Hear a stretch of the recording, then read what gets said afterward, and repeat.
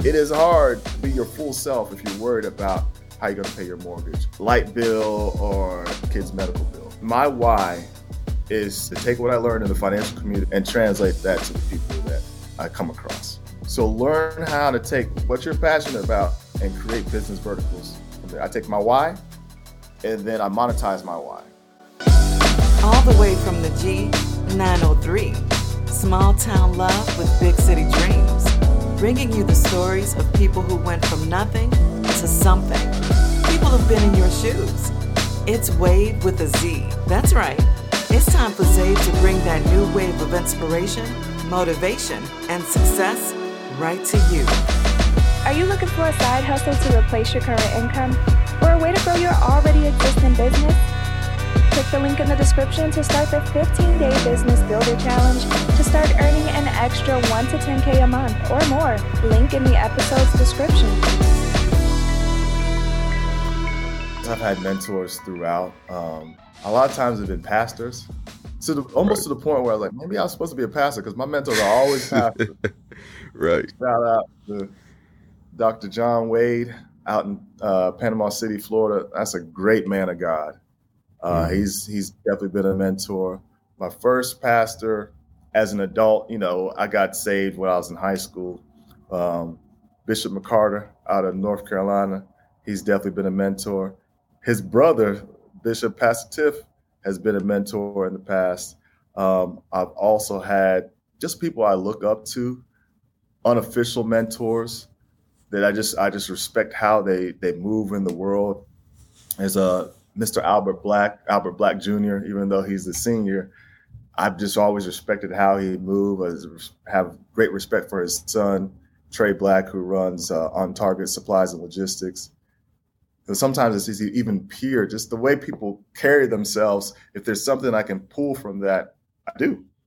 Because I'm in the space where you can't outdo me at being me. Like I can't be Zay. So I'm not gonna worry about it. But in my lane, nobody can do my lane. So why, if I'm not worried about them taking my shine, I can applaud their gifts and want to emulate those gifts in whatever capacity in my life. What was your why in everything that you do? Wow. My why is easy, that man. So my why is to improve the financial lives of Black people, the Black people that I touch specifically, because we do a lot. We always are working on everybody else's project. We have enough work to do on our own project. However, I have white friends. And I want to improve the financial lives. One of my best friends is white. Right. I love him. My brother, we taught together. And oftentimes he'll reach out to me on advice on how to navigate. I want to improve. I want people to be able to enhance their ability to self-actualize, right?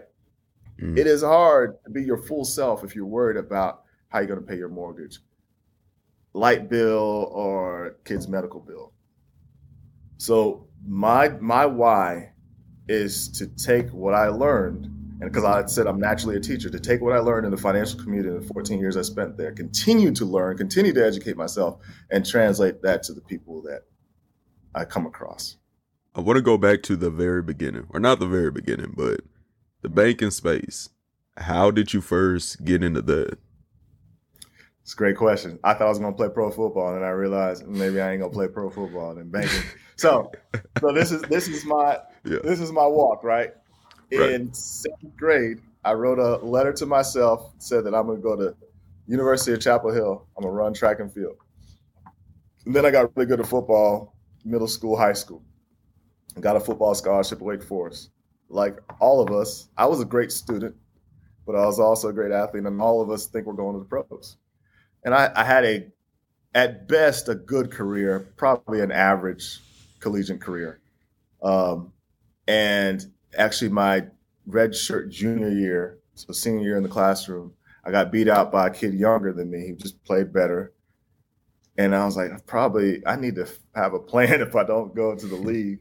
Right. So I was a political science major, realized at that point, although I enjoyed it, I didn't want to go to law school. So I took a summer management program and got exposed to banking. I didn't know then. I mean, now I look back on it, I've always been an entrepreneur, but I didn't know what an entrepreneur was. But I knew that what excited me about banking was, oh, you give money to businesses for them to grow their business and help grow that is cool as hell. I want to do that. Right. And so I went into retail banking right after I finished and didn't make the league and kind of just grew from there. I have a scenario for you, for someone like me, a 20-year-old that's a college student. Did you say you're a 20-year-old? I'm 20. I'm a 20-year-old. Yeah. Get out of here. No, for real. June 2001. Yes, sir. 20 years old. Yes, sir. 2001? I was listening to Blueprint in 2001 as a junior in college. Shoot. Yeah. That's amazing. I'm impressed, man. You carry yourself very well, young man.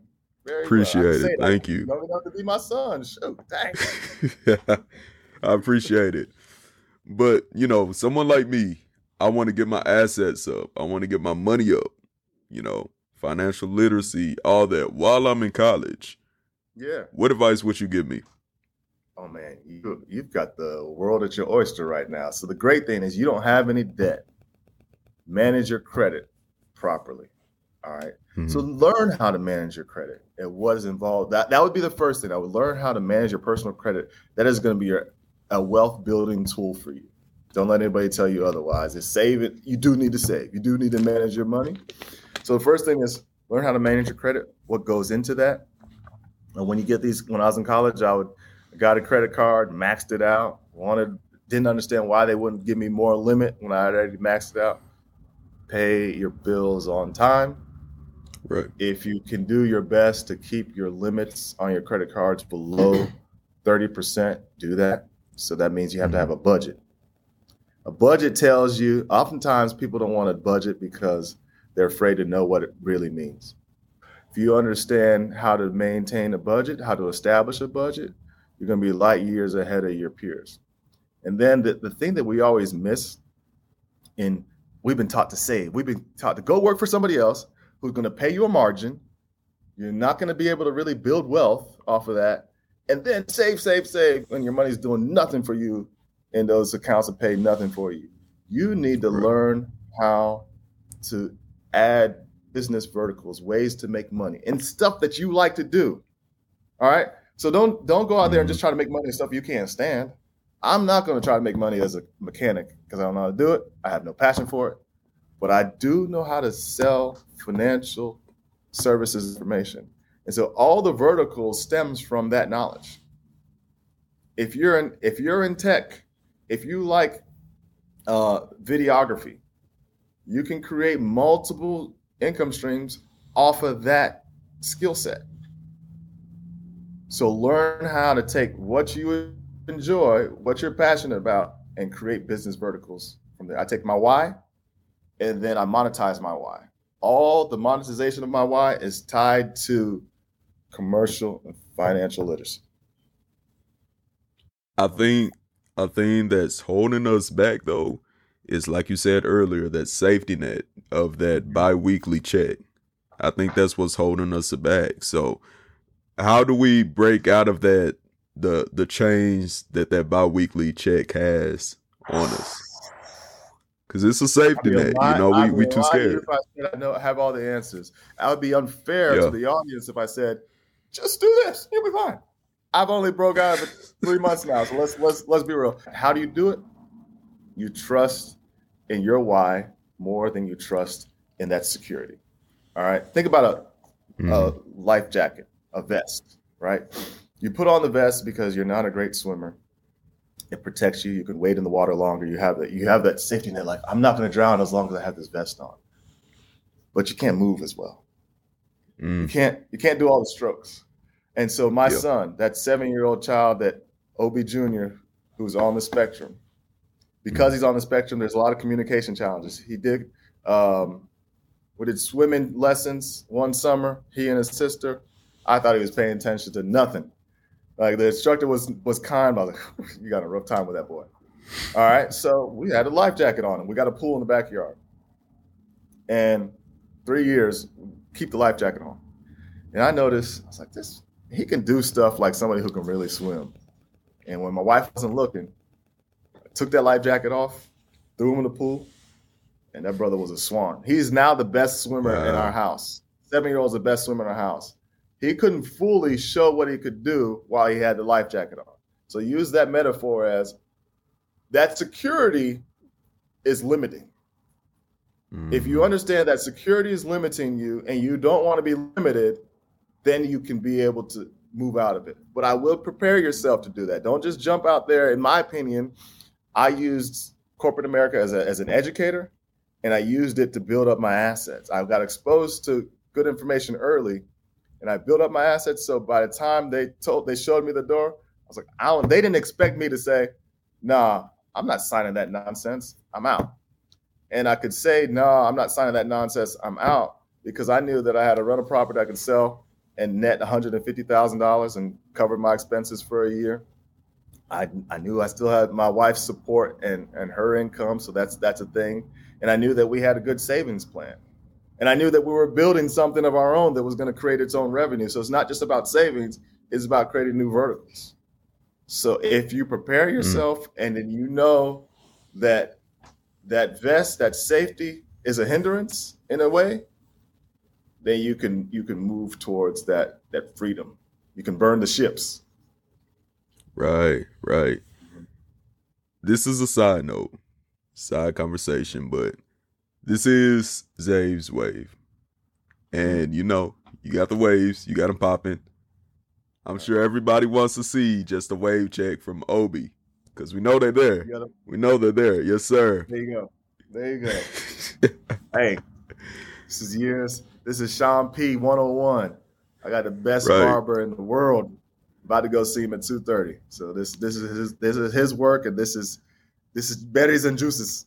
They say Nigerian ain't got good hair, but Wayne said we ain't got good hair. But look at this, I got that good hair. So. Good hair. Good hair means. That's another thing we need to take that off. Think about that. Good hair is like what is closest to white people. Nonsense. Yeah. It is. Nothing wrong with 4C. Mm-hmm. And I was looking through your Instagram, and you've worked a lot with, Black people in the hair space, barbers, beauticians. Tell us more about that. So one, it's actually, back to Sean. Sean's been my barber for the entire time we've lived in Dallas since 2016. And he's he's one of the elite barbers in the country. And so he's actually on the board of Space and Equity. So you help out the people that help you. And he got me exposed to the Texas International Hair Show, where he sits on the board there. So I got an opportunity. That's actually when we showcased Space and Equity for the first time, was at that event in October at Hotel Anatole. But beyond that, the barber space, the beautician space, represents the highest amount of Black entrepreneurship that we have. Like, nobody can do our hair like we can do our hair. All right. Yep. So we are the innovators. We are the entrepreneurs. We are the business tycoons, if you will. And what I want that for the challenge is, once a lot of money comes to a space, then the big money comes and tries to gobble it up. Dudley Hair Products is a big thing out of North Carolina. But once people realize, man, this is $1 billion plus industry than others outside of us. And I want us to maintain control and ownership in that space. So that's my message to that community is, when we build it up so we can scale instead of selling it to the closest bidder. And then we no longer own our product. And then it becomes watered down. So oftentimes what happens with a business owner is that you build a business up to a certain capacity.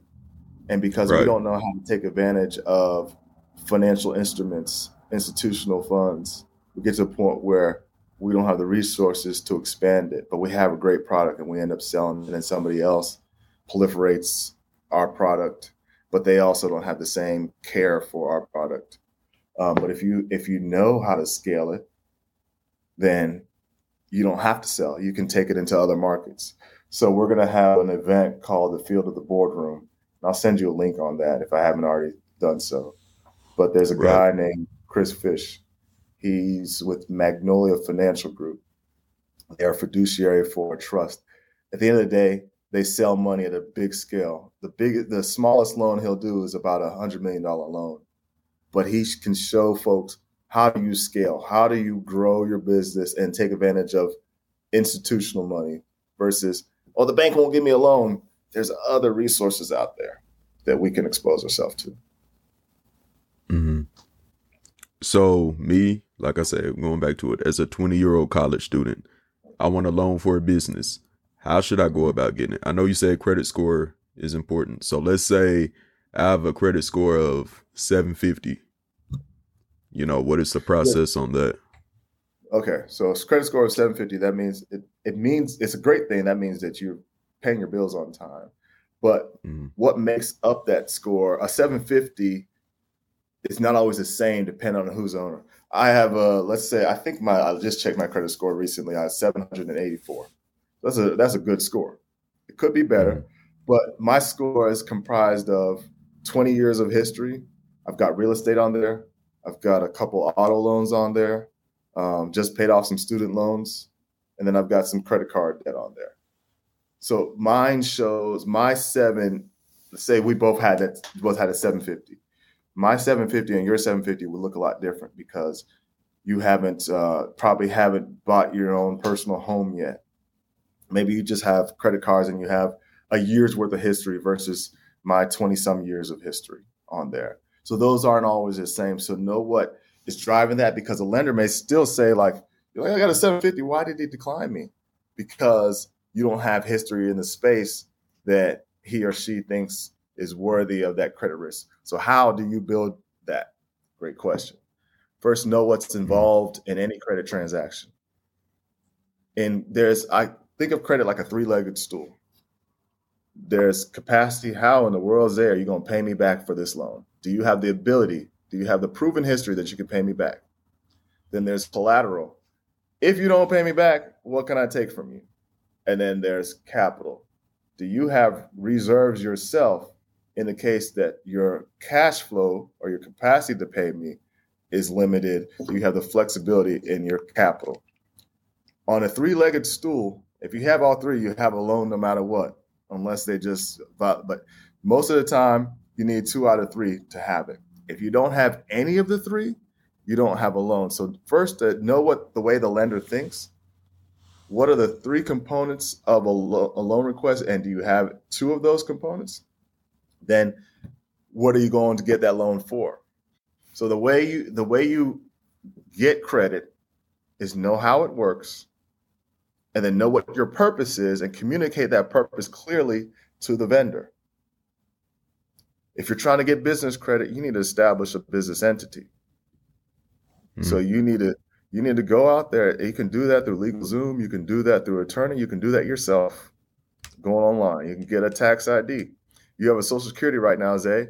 There's a 9-digit identifier of who you are as you move throughout this country. Follows you everywhere. Your business is its own entity. It needs its own tax ID. Your business needs to be incorporated in the state in which you reside. You need to decide, do I incorporate it as an S Corp? Do I make it an LLC? Do I make it something else? That establishing a business entity would be important. Establishing your purpose and your why behind why you're using a loan. Is it a short-term loan? Is it a long-term loan? There's a lot of moving parts. Right. One of the things that we're going to do, Zay, is we're going to create an ebook. We already do the consulting right now, so you can go to my website. You can go on to About Us, send your email information to us, and we'll set up a consulting appointment, and we can walk you through because this is not just a 10-minute conversation. This is a process. Right. And this is something that requires ongoing coaching in the beginning, but it can't just know if you can conceive it, you can do it. We need to get out of that limited mindset and into the growth mindset that can be done. There's the resources out there. So you are now connected to me. So if you want to grow in the commercial space, if you want to grow and understand loans better, you have a resource now. You're like, I don't know the answer, but I know I can reach out to Obi and he can help me. And I want to help you. You know, sometimes help isn't free, but oftentimes people don't value what they don't pay for. But if we can set up a system where we can provide that free consultation on the front end, and then you pay for it after, we can get that information to you. But I can't put it in a soundbite because it's not a soundbite activity transaction. Right. And of course, I'll put the links to all of this in the description of this episode. Okay. But up to this point, what would you do different? Wow. I would listen. I just talked to my therapist yesterday. What I would do different is I would listen. I'd be ready. Mm-hmm. I think a lot of us do that. Like, what am I going to say next? You're thinking about what you're going to say instead of listening to what the person is asking you and having a real conversation. Part of it is perfectionist versus excellence. In excellence is a way of being. Perfection is attacking that moment, that transaction. And you got to keep coming. It's very anxiety provoking. But if I'm just excellent, if that's the standard that I set, I may make a mistake and I'll own it. I'll take ownership and I move on, but I'm going to operate in excellence. Then I reduce my anxiety. I'm able to listen instead of being ready to say what I got to say next. So what's the average day in the life of Obi? Lots of meetings, Zoom meetings, meeting with folks, making sure things are going down the line. Right now we're in the hiring process. We're trying to secure some sites. So it's a lot of meetings. Probably have about 5 meetings a day, and I should only have 3. That's the capacity limit. I'm effective in 3. I'm not effective in 5. I don't know why I do 5. 3, I can get it done. What's next for you? I mean, you've involved yourself in all these different aspects of business. I mean, I know you got some more up your sleeve. I have a 10-year vision board, if you will. So these next 10 years, we are going to grow Space Inequity into the largest institution we can create. So whatever that is to be, I believe Space Inequity is going to be a multi-billion-dollar institution. It's going to be a conglomerate of businesses and entrepreneur endeavors. I'd rather have some of a lot than all of a little. So we're always going to take on partners. And then the next decade, it's all about educating. I want to have a school of entrepreneurship, and we're going to involve all the things that we have put together over these years. But from 50 to 7, I'm 41 right now, so I got to build Space Inequity until 50. 50 until at least 75, it's all going to be about education, establishing a network of schools throughout the African diaspora and here and in Nigeria and in West Africa and in other places, wherever God will lead us. We're going to spend that next 25 years on educating. We have to educate our own communities. Tell the story from our vantage. Obi, do you have any last words for the audience? And Zay, one, I'm just impressed by you. A 20-year-old, you got a head on your shoulder. You got a smooth demeanor about you. The maturity is what I'm impressed with. I mean, obviously, you guys are all way more tech savvy than us, so that part, that's par for the course. But I'm impressed with the vision you have to have this type of interview. Typically, you don't get questions that you presented from somebody that's only been on this planet for 2 decades. So that is what I would say. I'm impressed, and I know the people around you appreciate who you are. Man, continue to surround yourself on people that are going to pull you further into whatever God has for you. But I think it's big things. So I'm grateful for your invite and this time that we spent together. Thank you for tuning in. If you've enjoyed our guests, make sure you follow them in socials listed. Tell them that Zabe sent you. Like mentioned earlier, the 15-Day Business Builder Challenge is great if you're looking to pick up an extra side hustle or even scale your business. Don't say we didn't try to put you on. Also, if you found value in this episode, feel free to donate and support. All links are in the description below. See you on the flip side.